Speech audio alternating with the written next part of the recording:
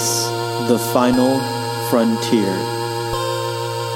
These are the voyages of the Starship Enterprise, its continuing mission to explore strange new worlds, to seek out new life and new civilizations, to boldly go where no one has gone before.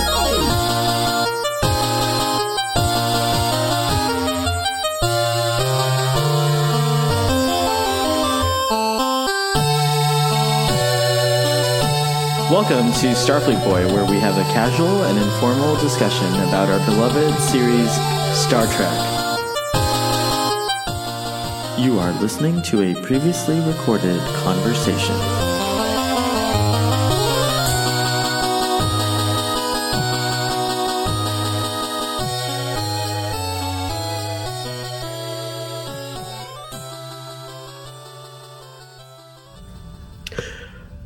We are totally back on another exciting episode of Starfleet Boy, and where we have a casual and informal discussion about Star Trek. Then we're focused on today the Vengeance Factor, which is a really interesting. So before I get started, this is casual and informal, so it's never professional, or it is professional, maybe a little bit. But I'm joined by Gary of Trekker Prize. Hello. Hello. And the lovely Doctor. Hello, Doctor. Lovely. I've shanghaied the Doctor for this episode, by the way. I totally tricked him. He's not amused. He thought he was just gonna do a cameo appearance, but I totally hijacked it into this one. So, the Vengeance Factor. Basically, the crew of the Enterprise discover a research station or some type of outpost that has been invaded, and the Federation crew members of the outpost were killed, which leads them to believe that this kind of out of control anarchist type wild group of people called the Gatherers, right? Was it Yes. the Gatherers? Yes. The Gatherers, also known as the Reavers in Serenity. Not quite that bad, but but the Gatherers are responsible for this. So they know that the Gatherers are an offshoot of this other of this planet. They're basically a group that separated, like the Vulcans and the Romulans did many years ago. And the Gatherers are very animalistic and, wild and just kind of, out there, lawless, if you will. And then what was the name of the actual race that the Gatherers come from, Gary? Can you remember? One question. 1 minute. 1 second. I can't believe I just watched this episode. Akamar. Akamar, thank you, Akamar. Yeah. And Captain Picard says it so beautifully in the episode. He's like, Akamarian. Right, so anyways, the Akamarians and, Picard realizes to stop the Gatherer raids, he needs to confront the Akamarians. So he goes and he appeals to the sovereign of the Akamarian, Sovereign Maruk. And he says basically, hey, your people are totally divided. I think it's time that you bring the Gatherers back home and stop these silly raids and this lawlessness. You're responsible for them, and the Federation won't tolerate all this killing of our people. So the Sovereign she's like, yeah, you know what? It's been 100 years since we parted ways, and you're right. It doesn't line up with our beliefs. Let's go bring them home, right? So everything's turning out, is working out well. The initial meeting with Brule, who's this a frat boy is the best way to describe him.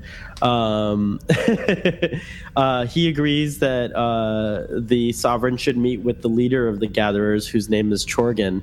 But meanwhile, the Sovereign's handmaiden is obsessed with vengeance because the Gatherers killed her family over 80 years ago, and so she is bent on killing exclusively the family or the clan, as it were, which I forget the name of the clan, of course. But anyways, Chorgan, who's the leader of the Gatherers, happens to be in that clan. Her name is Yuta, and of course, Commander Riker has a somewhat of a flirtatious romantic relationship with her.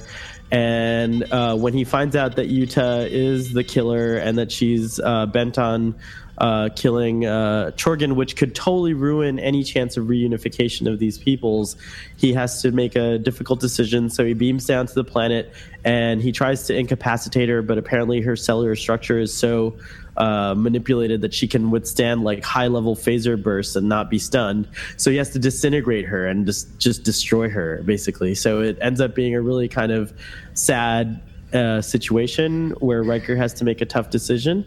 And but fortunately, the Gatherer, it looks promising for the Gatherers and the Akamarians and reunification. And Captain Picard, being sympathetic to this, decides that he's going to offer extended shore leave to anyone who needs it because it was a pretty traumatic situation. But I think he's talking directly to Commander Riker. And that's it. That's the episode. Yay!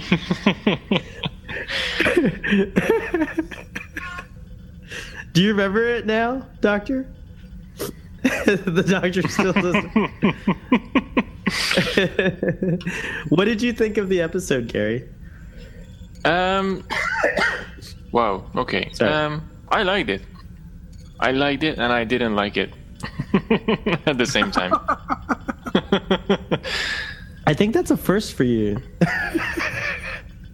At least on our discussions. Maybe, yeah. What did you not like about it? It's Riker. Not that I don't like Riker, don't get me wrong. It's the end scene when he kills Yuta. Basically, he kills Yuta. He kills someone in order to save someone else. I mean, okay, that's no, but she wasn't even as vulnerable and she wasn't even as, attacking like, okay, if it's a Borg or something, yeah, okay, kill it.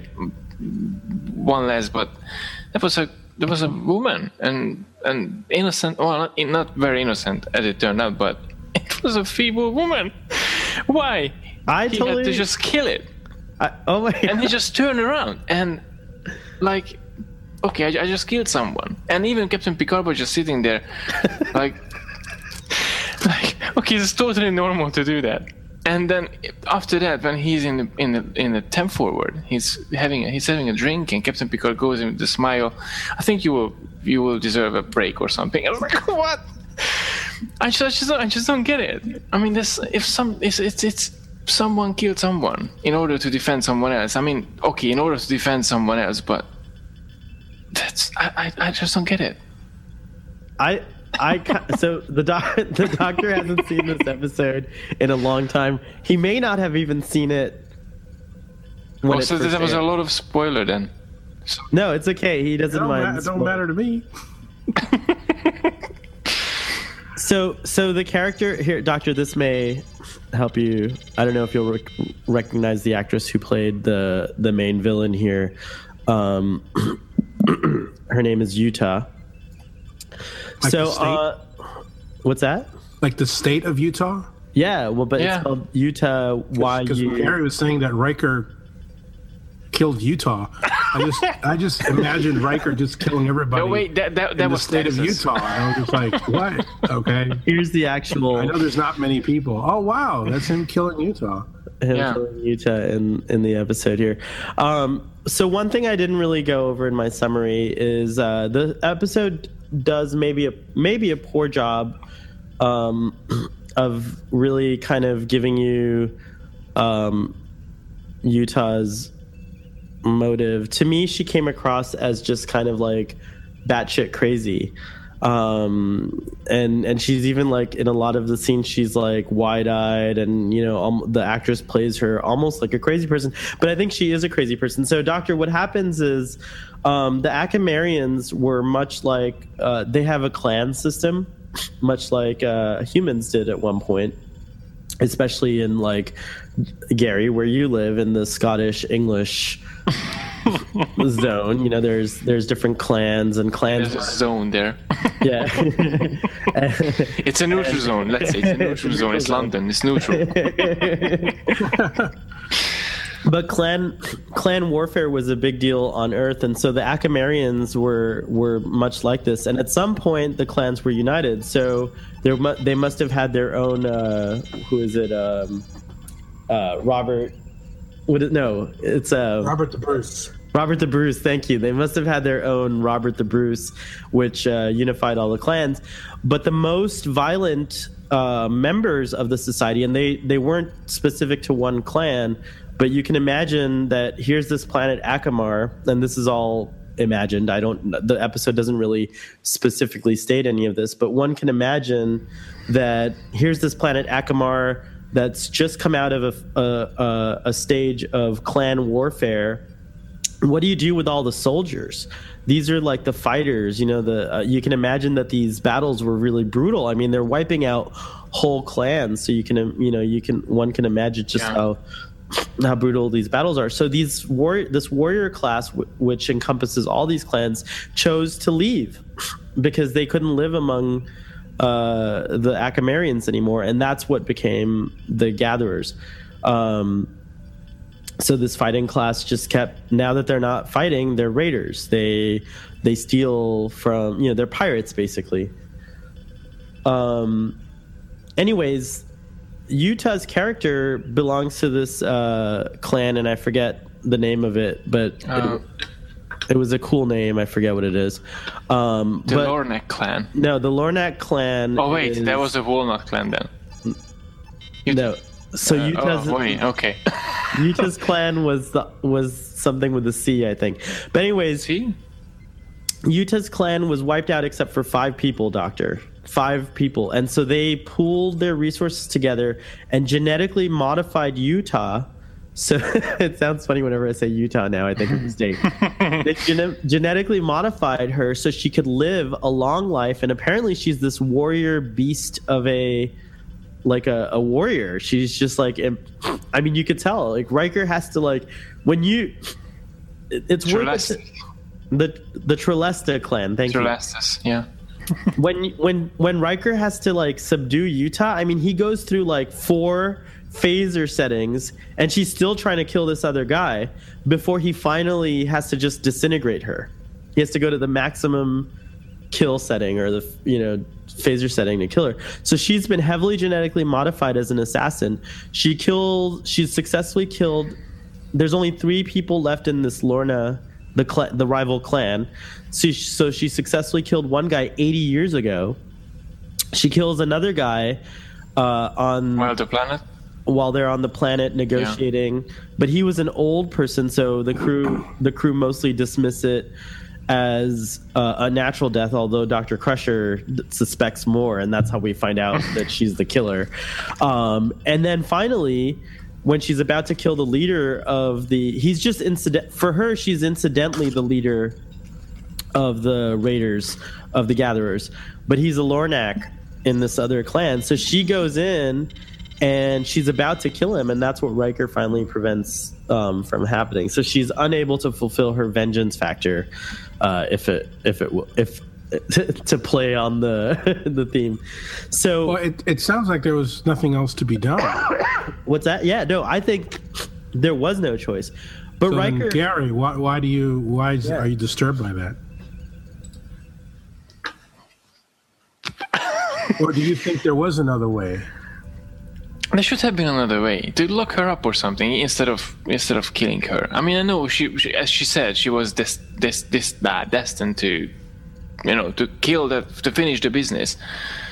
She couldn't have, died just, not finishing the business. If she kills Chorna, then, doesn't matter what happened with her. But then that's just, I don't know. It's a bit more far-fetched, this story, in a way, of fanaticism and murder. Than that's the one aspect what I didn't really like about this episode.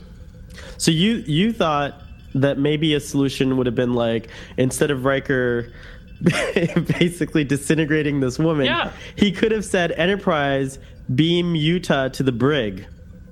Yeah. So, But wouldn't she have tried to then escape? And I mean, isn't she a character that's so driven yeah. to kill these people that she would have done anything to escape and then continue to try and kill whoever it is she has to kill? I mean, is that what her character was like? I think so. I don't think that she would ever have stopped. In fact, during the romantic kind of flirtatious sequences, there's this interesting side. Wait, Riker sleeps with this girl? No, he actually doesn't sleep with her. Yeah. Because Refuses.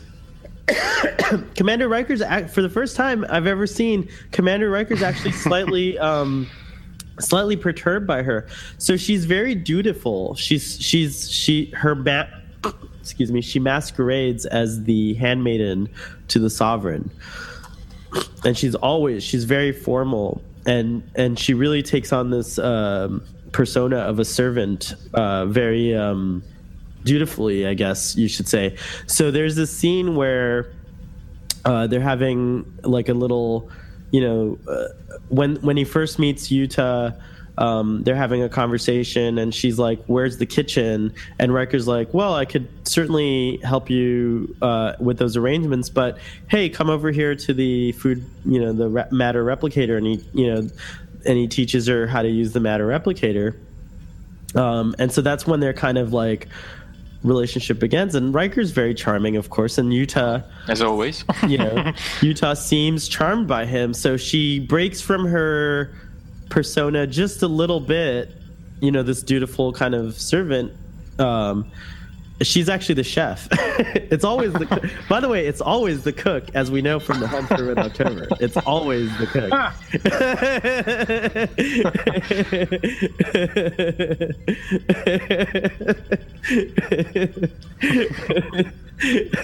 Good for you to throw in the Red October reference. Thank you. But so she breaks from her kind of formality with him, so it intrigues him. And then in another scene, a friendship, I would say that a friendship definitely develops where Riker's intrigued by her. In another scene, she's talking to him about, she prepares a dish for him, and they're having a conversation. And again, she just seems she doesn't break from her duty, her role as the cook, as the servant, and she just kind of stays in that. And Riker's trying to get her to loosen up. There's a scene where she kind of throws herself on him, and she's like, "I will serve all your needs." And he's like, "No, that's not what I want. I want your needs to be fulfilled just as much as I want my needs." He wants an equal lover, not a subservient lover. So it's definitely not 50 Shades of Riker. Oh my. There's no dominant submissive role in I didn't know what I was missing today. Wow. Was the last episode 50 Shades of Troy? The last episode was definitely 50 Shades of Troy. Oh my god, it was definitely 50 Shades of Troy. Wow. And at least a 10 shade of Crusher as well. Oh, wait a minute now. I gotta check this out.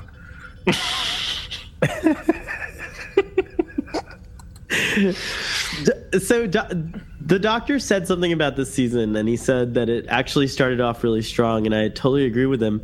We're at a point now where it kind of, like, I would say that the season started off with these eight and 9 episodes, and we've dipped into like the 7. So I do think that this whole season so far has a lot of merit, and it is a very strong season. You can tell this writer's strike was terrible for the previous season. Because there is a difference. Even these episodes that you would consider like, banal or character driven, not sometimes Star Trek is not. In other words, what I'm trying to say is that, like, even this episode, which not a lot's going on, it's still compelling because there's a lot of character development that I think helps us with these characters later on, when there's less of that, like in the movies. But going back to Yuta, Gary, I think to the doctor's point, I'm gonna piggyback on his, is that I do think that, yes, there's an element of dramatic storytelling, obviously here, and suspension of disbelief.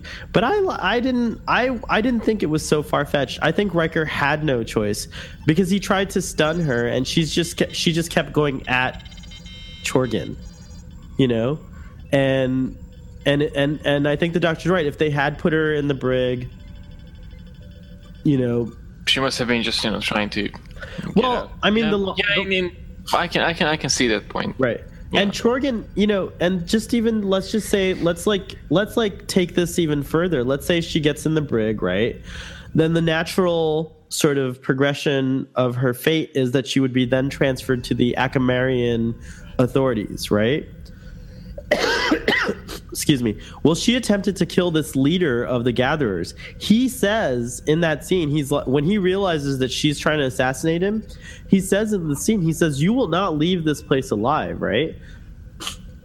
She will be a sore point for the Akamarian gathering reunification. I don't think Chorgan would have moved forward with peace and reunification knowing that Utah was still alive and in prison. He would have demanded or called for her death. So her fate was to die anyways. You know what I mean? Like, point taken. So I think if you take it to the, I don't know, maybe it is a little far fetched that Riker didn't just beam her to the brig, but I think as far as like drama goes, I loved it because it was very dramatic. Yeah, no, it was very dramatic, yeah, but the thing is, you know, he constantly changing the stunning mode on the phaser as well. Like, okay, the normal setting didn't work, then go higher up and higher up and higher up, and four then times. disintegrate. It was really hard to watch because you're like, it was like a torture game. Yeah, at the end, and that was something. What? Okay, just rather stun her or kill her or just stop her somehow, because I don't know. It was. He's trying his best to stop her. I mean, like, she's genetically modified, obviously, to withstand phaser fire. I mean, that's insane. Like, I mean, it takes 3 blasts to get a Klingon down. I mean, she's like ridiculous. So it's like, true. Okay. So I would. Yeah, go ahead. She was genetically engineered to be a killer, right? A killer, yeah. Perfect assassin. So, I mean, of course, I didn't see the episode, but it sounds. And I just took a look at the summary and the companion, and it just seems like she was just built to kill, and kind of like a Terminator. Yeah. And so I mean, do you put the Terminator in the brig, or do you destroy the Terminator? Well, good question. Yeah. I probably would disintegrate the Terminator. I mean, it seems like Riker obviously had some regret, right? Because you said, oh yeah, well the end, he's in 10 forward, and Picard comes to him, and yeah. I'm pretty sure he was empathic and sympathetic for her, because right. She actually said, "Okay, I'm not a slave, but I do what they ask for," and I just I would just ever do. Yeah, she's programmed. Right. That's a really great way of putting it. She's programmed. Now, if the show had time, an interesting exploration would have been deprogramming her and rehabilitating her, but there's no time for that on Next Generation. They didn't write stories like that. That this could have panned out just like the Mentaken episode. I forget who it was. Ronald Moore. He could have explored a whole season with just that theme, and it's very true. Like had Utah been Wesley, what if Wesley was programmed to assassinate? It's someone we've been following.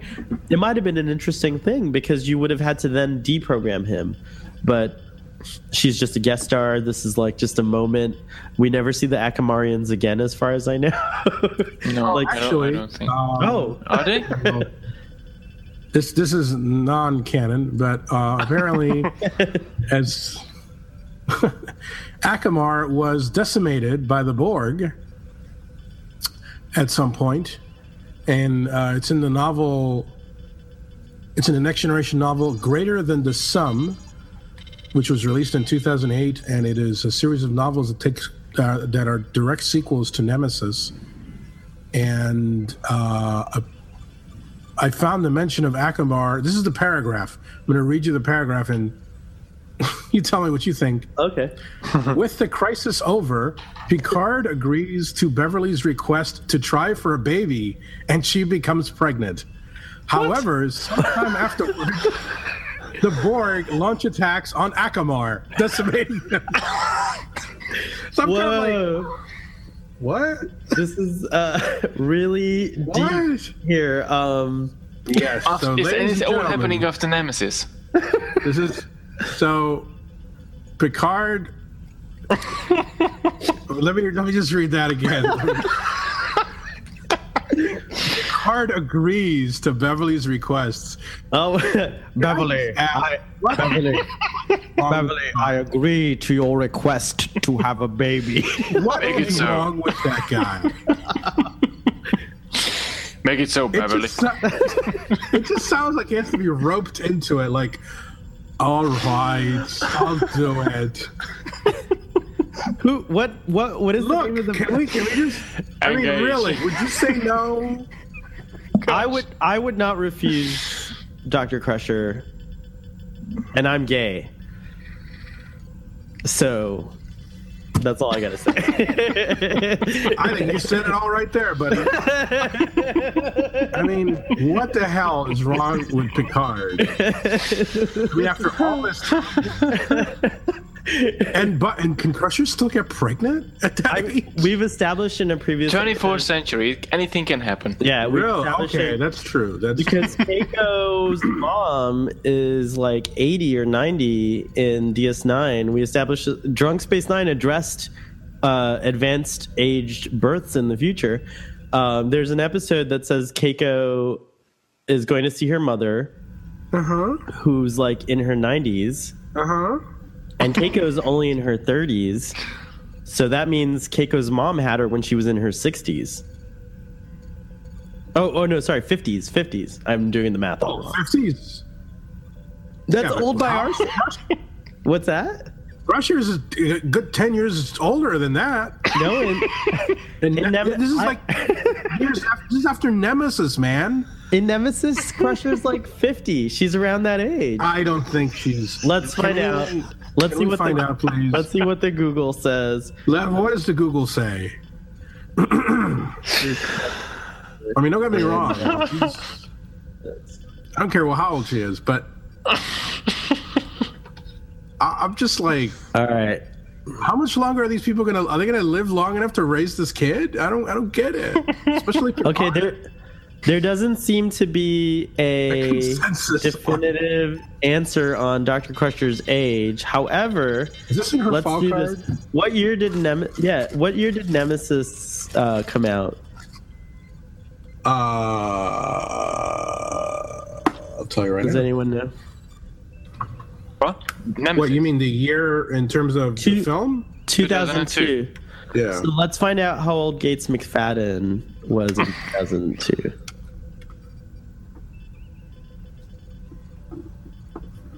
Oh, look. So she's 68 years now. She's 68 years old now. And that book takes place like 5 years after Nemesis. And so, Gary, can you do the math here? Oh, so she's like 50-something? So she's 50-something. So there, I was right. Okay, all right. There. Oh, okay, that still can be. Well, but, you know, they're pushing it. Starfleet Boys' intuition prevails. Okay, but they're pushing it. Picard, I don't know what Picard's problem is. I mean, really. He's like a family man, I guess. That's his only problem. Well, it's odd because doesn't he lament about that in Generations that he never had a child? So you would think he would jump. Maybe the writer didn't take that into account because I think, on the contrary, it would be more true to Captain Picard's character to jump on the chance to have a child. It would be more. He kind of stated it in Generations. He's kind of said it as well. There's not going to be any more Picard. The family dies with him. Yeah. That's what he said. Well, according to this, now I got to find out how this ends. I like how we jumped from Well, but it's cool how it ties in though, because so we haven't even discussed that. The poor Akamarians, they reunificate, or whatever. That's not a word. They unify. They unify, and then they're destroyed not too long after by the Borg. It's terrible. I thought another interesting thing about this episode was the idea of unification, because it happens later with the Vulcans and the it starts happening with the Vulcans and the Romulans in Next Generation. So I think that's an interesting thing. What do you think? Well, humanity is obviously unified in Star Trek. Do you feel that's a realistic thing? Do you think that one day is that where we're trending, or do you think the naysayers and doomsdayers are more correct in that humans are going to grow further apart and destroy ourselves? Ooh. I know what I hope for, obviously. Well, no, I think we hope for the same thing, but reality, unfortunately, draws a different picture. Although I have faith, I still have faith. It will end up as we seen in Star Trek. It's not gonna be easy, but it will. I think we will achieve if we won't destroy ourselves first.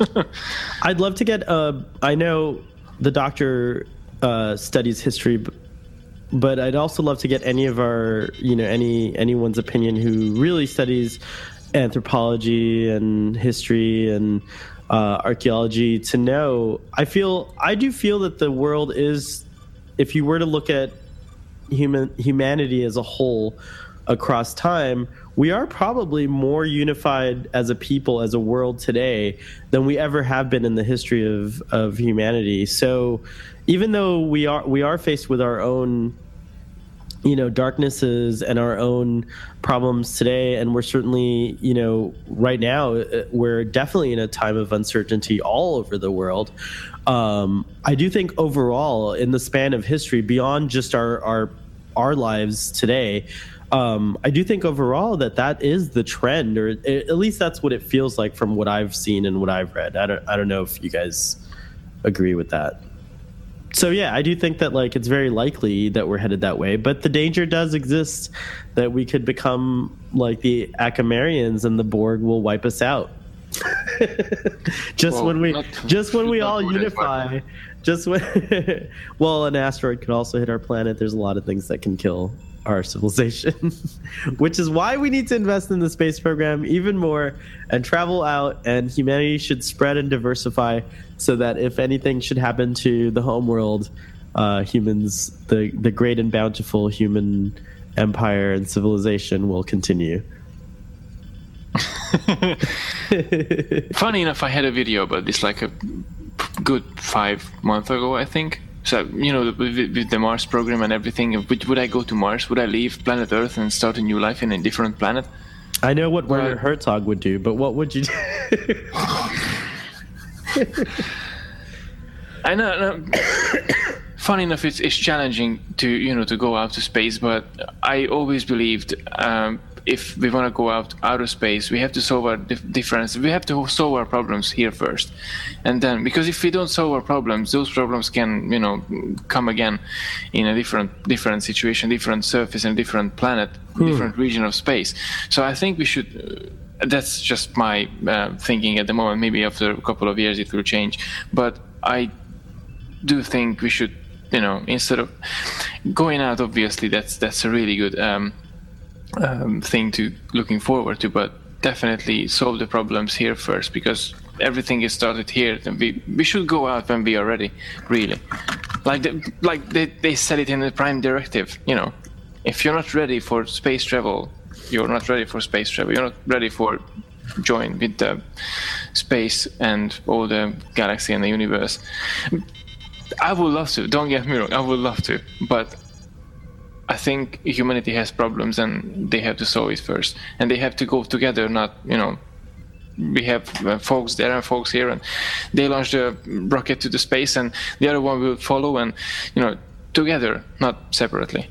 It's interesting that you feel that way, but if I know the Doctor's watching Enterprise right now, how far are you in Enterprise, Doctor? About 7 episodes. Okay. Oh, very beginning. Yeah.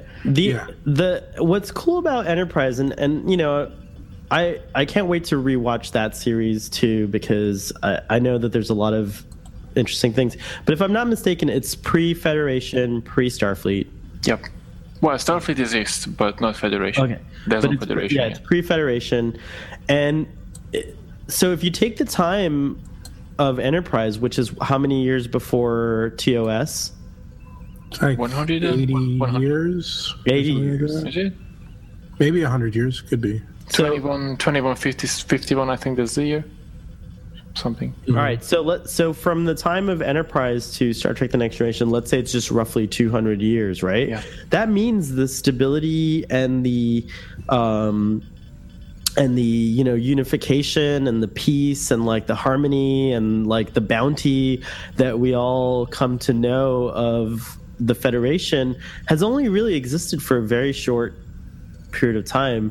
And so even by Star Trek's timeline, though, we were already traveling and exploring and settling on other planets even before humanity solved all its problems, so to speak. So I think it's important to, yes, solve our problems, but also to keep exploring and to keep going. I think there is something about it, about our human nature, where we do feel like we need to discover new things. Like absolutely. I'm totally on with you on this. So I don't. So that's why I feel like, yes, we do need to solve a lot of problems here on Earth, and I know there's a lot of people that are like, don't invest in the space program, solve all the problems on Earth. How about let's not invest in warfare, or like things like that, or not, or how about we invest more in education, because we haven't tried those things yet. I mean, like, those are not things that we've really earnestly tried, and in small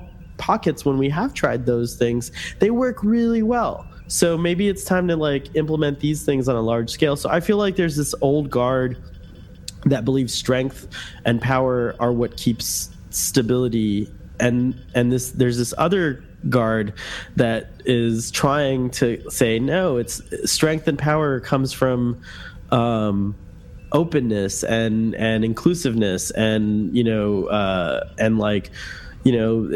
world is moving towards this kind of like notion. It's going to be interesting, but my point is that it just helps us to. I agree with like Stephen Hawking and some of the other scientists. It's just going to help us to have colonies on the moon and Mars. It's just going to be better for humanity as a whole to venture out and spread out and start to populate these other places. And because if we can conquer. Look at how harsh the environment of the moon is, and especially look at how harsh the environment of Mars is. But if we as humans, while we're also solving our problems here on Earth, can conquer these environments, I feel like our robustness as a species will only increase. Sorry, I got on a soapbox there, didn't I? No, it's well said. I agree with what you stated, and I think... I echo your comments. We're never going to be able to okay, let's stop and fix world hunger, and then we'll move on to the next thing, and it's just not going to work out that way. I think Star Trek kind of sets up that premise, but unfortunately, I think Star Trek is a nice thing to strive for, but we're never going to quite reach there. I think we're going to be more like Babylon 5. Babylon 5. You saw humans portrayed very differently than they are in Star Trek. On Babylon 5, you still had people killing each other over religions that viewers recognized as religions that are happening right now, and stuff, and racism and things like that. So I think all that is going to follow us into the stars. Well, and I have to say, to Star Trek's credit, DS9 really dives deep and addresses those same things. So Star Trek does tackle this problem as well.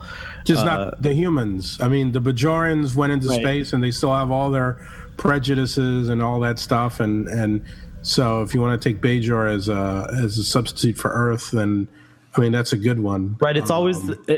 I will agree. You're right. In Star Trek, humans seem to have overall have elevated to this enlightened kind of state. You're absolutely right. So yeah. Which, of course, was something that was very, I mean, in some ways you could say, or you can argue necessary, on the part of the show in the 60s, because the 60s was such a dire time and things look so grim. So the vision of such a positive and utopian vision was something that resonated at the time of the first Star Trek, of the original Star Trek in the 60s. And the same I would say for the 80s and the late 80s and 90s with Next Gen. Mm-hmm. So I'm going to read from the book. Excellent. I have it bookmarked here. Let me see what it says. The Vengeance Factor.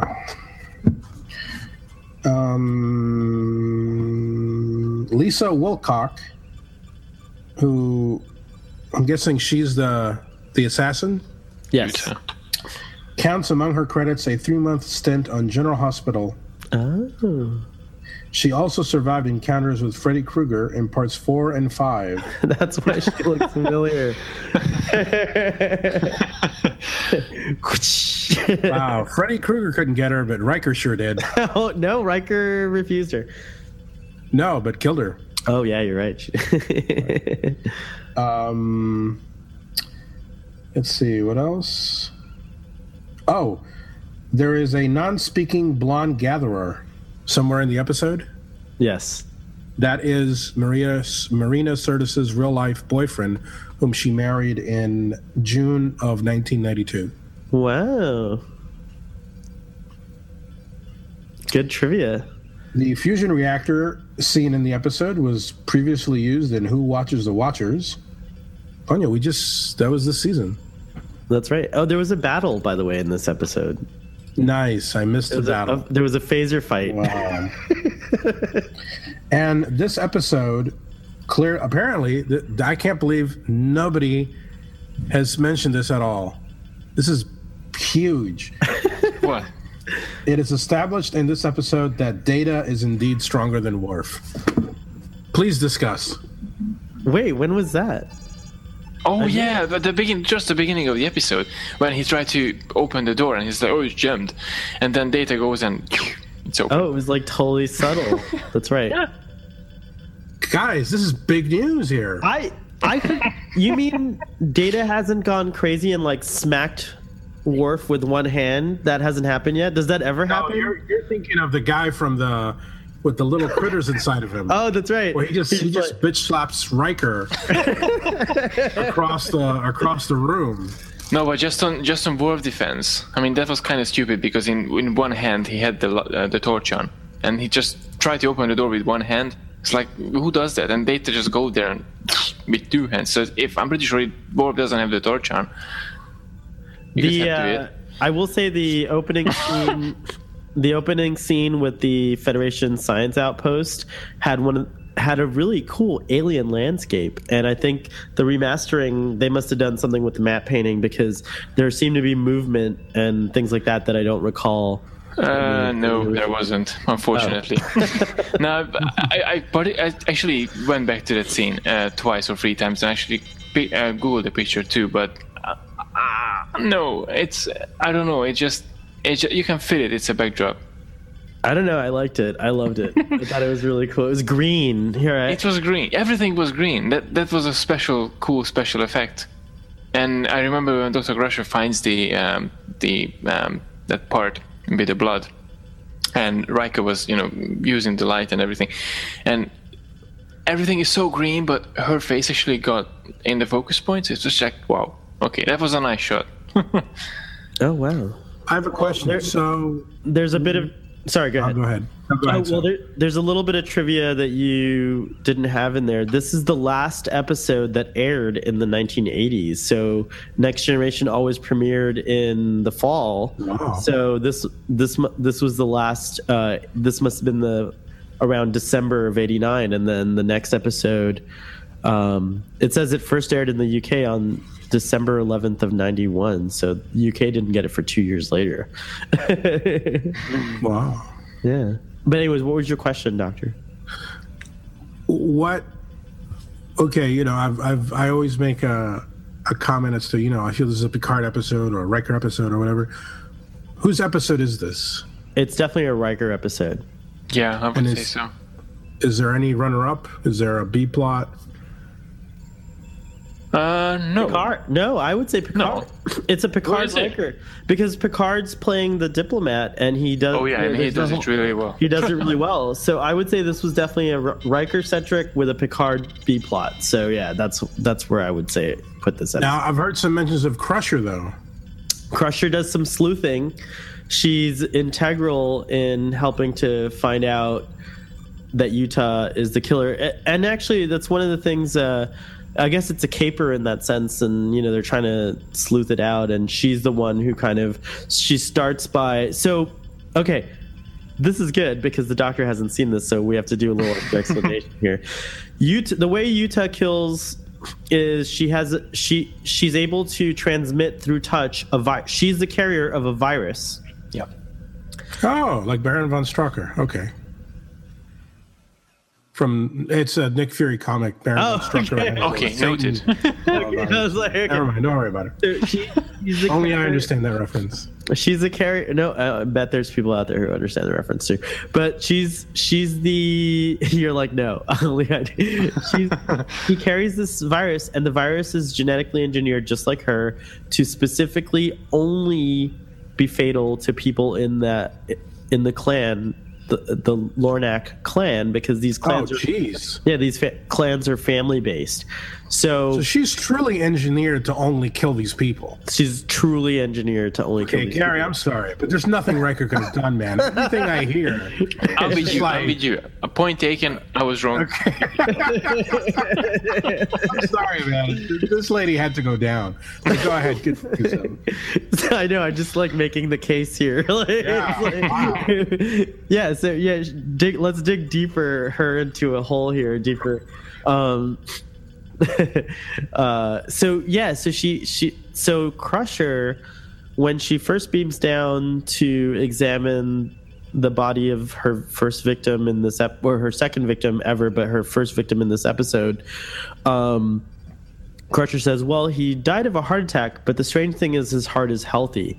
So obviously that's intriguing. That tips her off. Right? Yeah, that tips her off. And then she discovers this unique virus. And actually, there's a really cool scene because she calls Riker in to discuss it with him. And he walks in and he's like, Doctor, you're scowling. And it's like, whoa, what are you doing here? Like, it's kind of a weird scene. But Riker misses it. She's the one who kind of tips him off. You know, he's not seeing it right away. You know, when she points out the thing about the virus, how it's specifically engineered, and he's like, so you mean to say this virus was specifically engineered, blah, blah, blah? And she's like, yeah. And she's like, yeah, or to murder someone. And he's like, dun, dun, dun. There's like this moment where it dawns on him. And then later on, there's a cool scene where they're all kind of at a research station, at a computer terminal on the bridge, and that's when they kind of put all the pieces of the puzzle together, so to speak. And if I'm not mistaken, there was a really neat conversation. It wasn't in this episode. Sorry, it was in the last episode.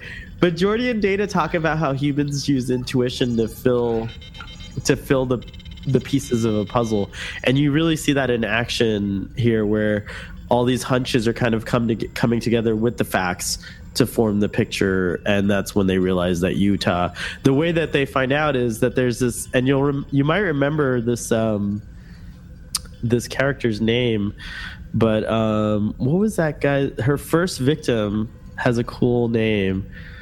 Let me see if I can find it here.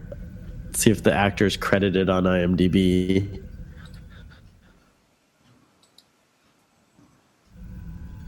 This name has stuck in my head too, because when I heard it on the episode, although now it escapes me,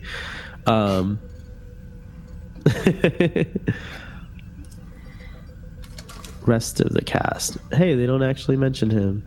The guy who died. The original guy who died. Oh wait, I'll have it here. Do.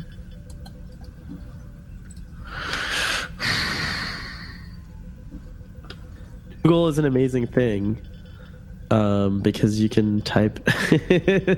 Volnov. No, it's not the one. that's Volnov? the original guy that she That's killed you. 80 years ago. Oh, He had a really cool name. Anyways, Humbert, they uncover a picture of her first victim, and they see Utah in the picture, and that's when Riker's like, she hasn't aged a bit in 80 years. There's something, up here, and that's kind of how that's what leads them to beam down and kind of confront her. Cool. He's uncredited. I wonder if... you know what? I'm going to find out. Just give me a second.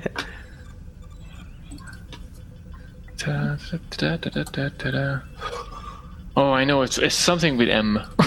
It's stuck in my head too. Anyways, this episode was written by someone I don't recognize, Sam Rolfe, and it was directed by Timothy Bond. And Bond. Panther Mole. That's the name. Penthar Mole. Penthar Mall. That sounds like a Star Wars name. Or Galaxy Quest. Or Galaxy? Did you say By Galaxy Quest? Draktar's hammer, I shall avenge you. Never give up. Never surrender. Wow. Thank you, Penthar Mole. It's like such a great name. Wow. Talk about a name. Yeah, right? Anyways, Mall. I think we really, wow, without you having seen the episode, you really brought a lot to the discussion there, Doctor. Yeah, I'm considering just stop. I'm just going to stop watching the episodes and just do this. Maybe it's better if I watch the I should try it episodes. next time too. Yeah, you should try it, Gary. We should try next time. No one watches anything. You're just gonna talk about it. No, I think we have to have a minimum standard. At least if there's, Yeah, you You don't the watch the trailer. episodes. I'm the only, You're a Starfleet boy. I'm the only one who needs to have watched the episode. You're the only one to watch it. Shut up. This is your show, man. We're just along for the ride. That's funny. Well, there's a scene. So what? I guess before we give it our rating, there's a couple of Wesley moments in this episode. Oh, Wesley's in it? Wesley's in it, and He hasn't been in the last... No, wait. What was the last episode? Well, the last episode you and I talked about, he was responsible for the For the beacon. new... Okay, so he was in the last episode. You're right. Yeah. So, and then in the previous to this episode, what did Wesley do in the last Does he have episode? sex Jerry? with- It was the bonding, was it? Wasn't it? No, I'm saying in the price. Did Wesley? I don't Oh, think he was in the. no, he wasn't in there.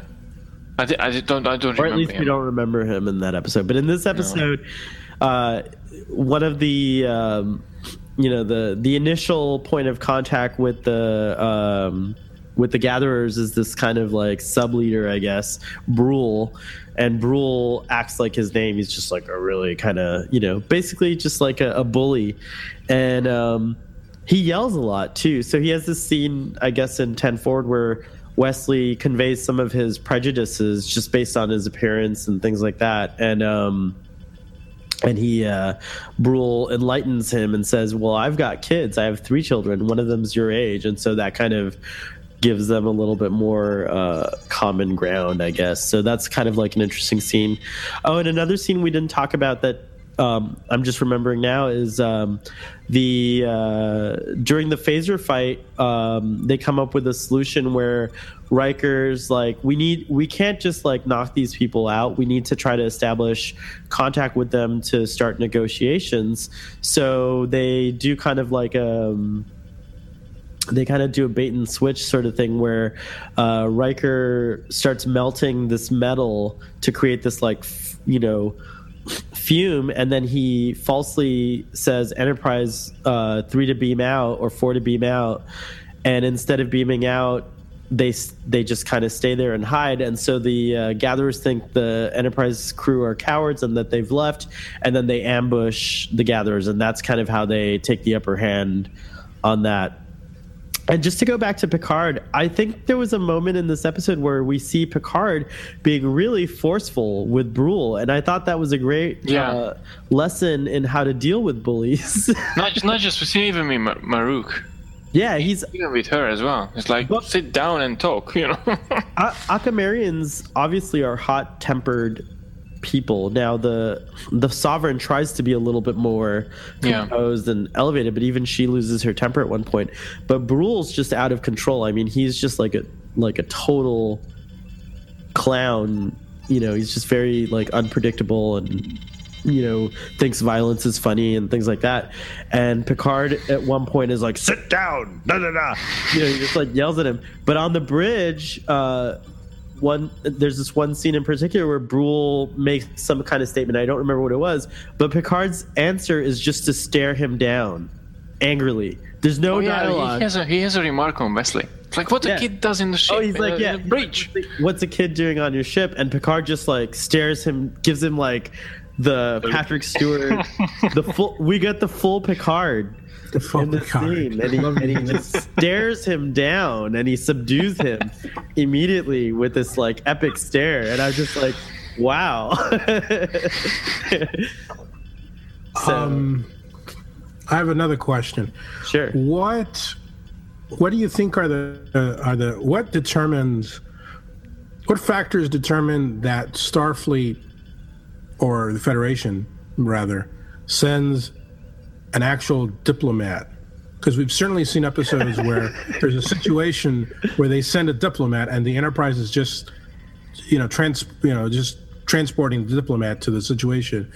But in some capacities, Picard is acting as a diplomat, as you seem to be indicating here in this episode. I don't think they needed to have a special diplomat in this case, because the whole situation was a sort of as a rescue mission, and then they found out who was the attacker, and then they went to Ekomar, and then the rest is just story. So I think they sort of had to act in the scenes. I mean, they didn't have time to just go back to somewhere and pick up a diplomat and go and solve the situation. I mean, Picard had to engage himself more into the situation to actually help resolve all the problems. But I don't think they had really time to make this choice.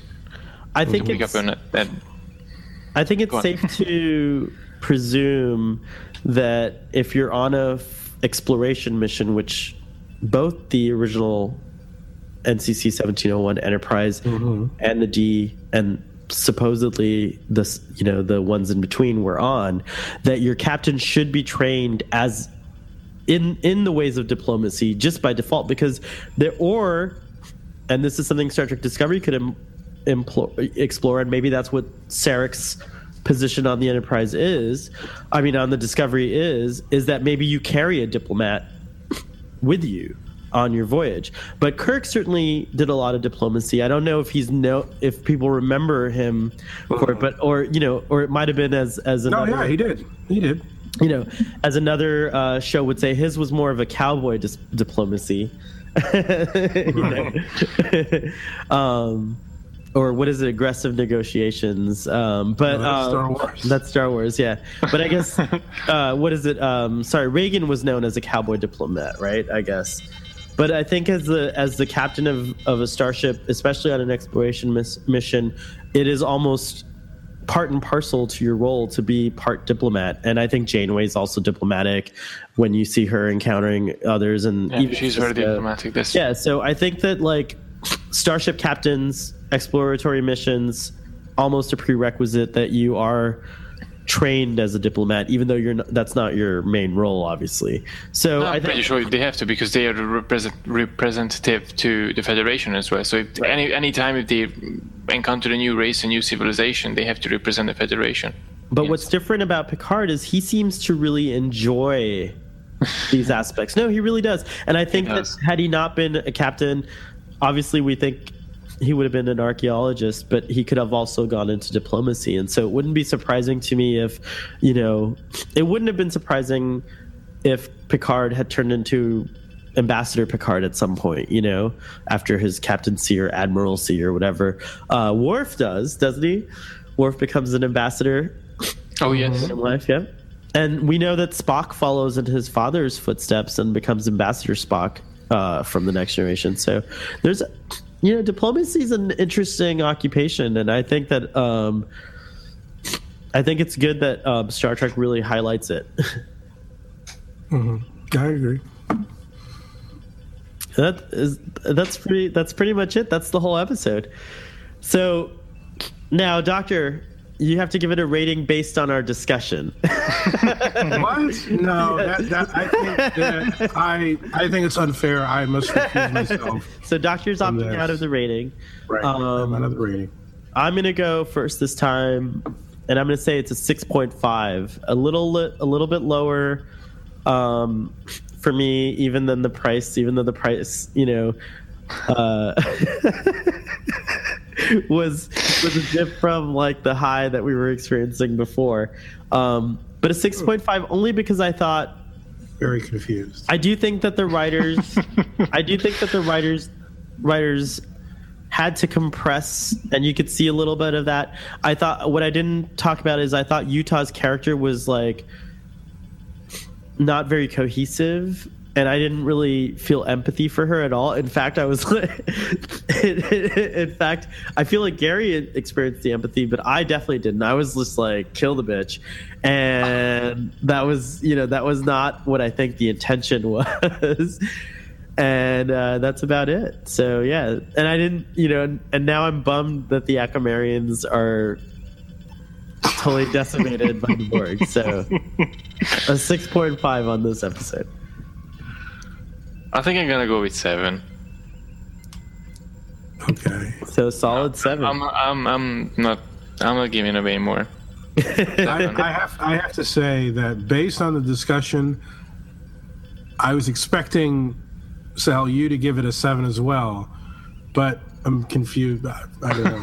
I'm confused. But there was just something, I don't know if I can really describe it, but I don't know if I would revisit this episode. So that might be the. If you would revisit the other episode? Yeah, because I actually was amused by it so much. I really loved all the dialogue and the discomfort and I really did. I especially liked a lot of the character moments.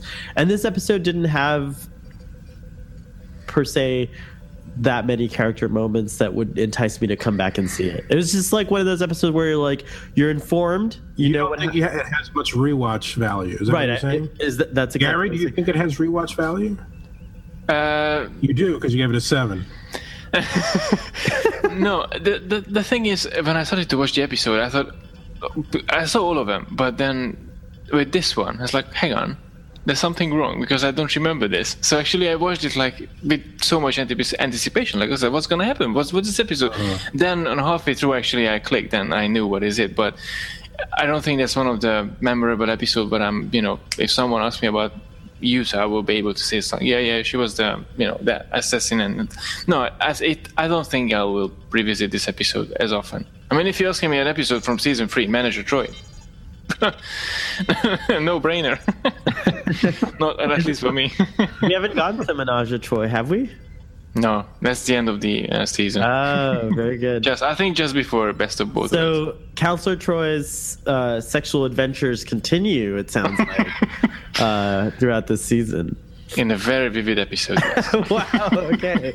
Wow. Well, we'll definitely be very intrigued when that time. And it's Laxana True, so it's a double thing. Double treat for everyone. I don't remember the episode. Well, guys, thank you. Another great discussion. I really enjoyed this time with you. If there's nothing more to say, I'll sign us out. Transmission over. So live long and prosper, and we'll see you next time.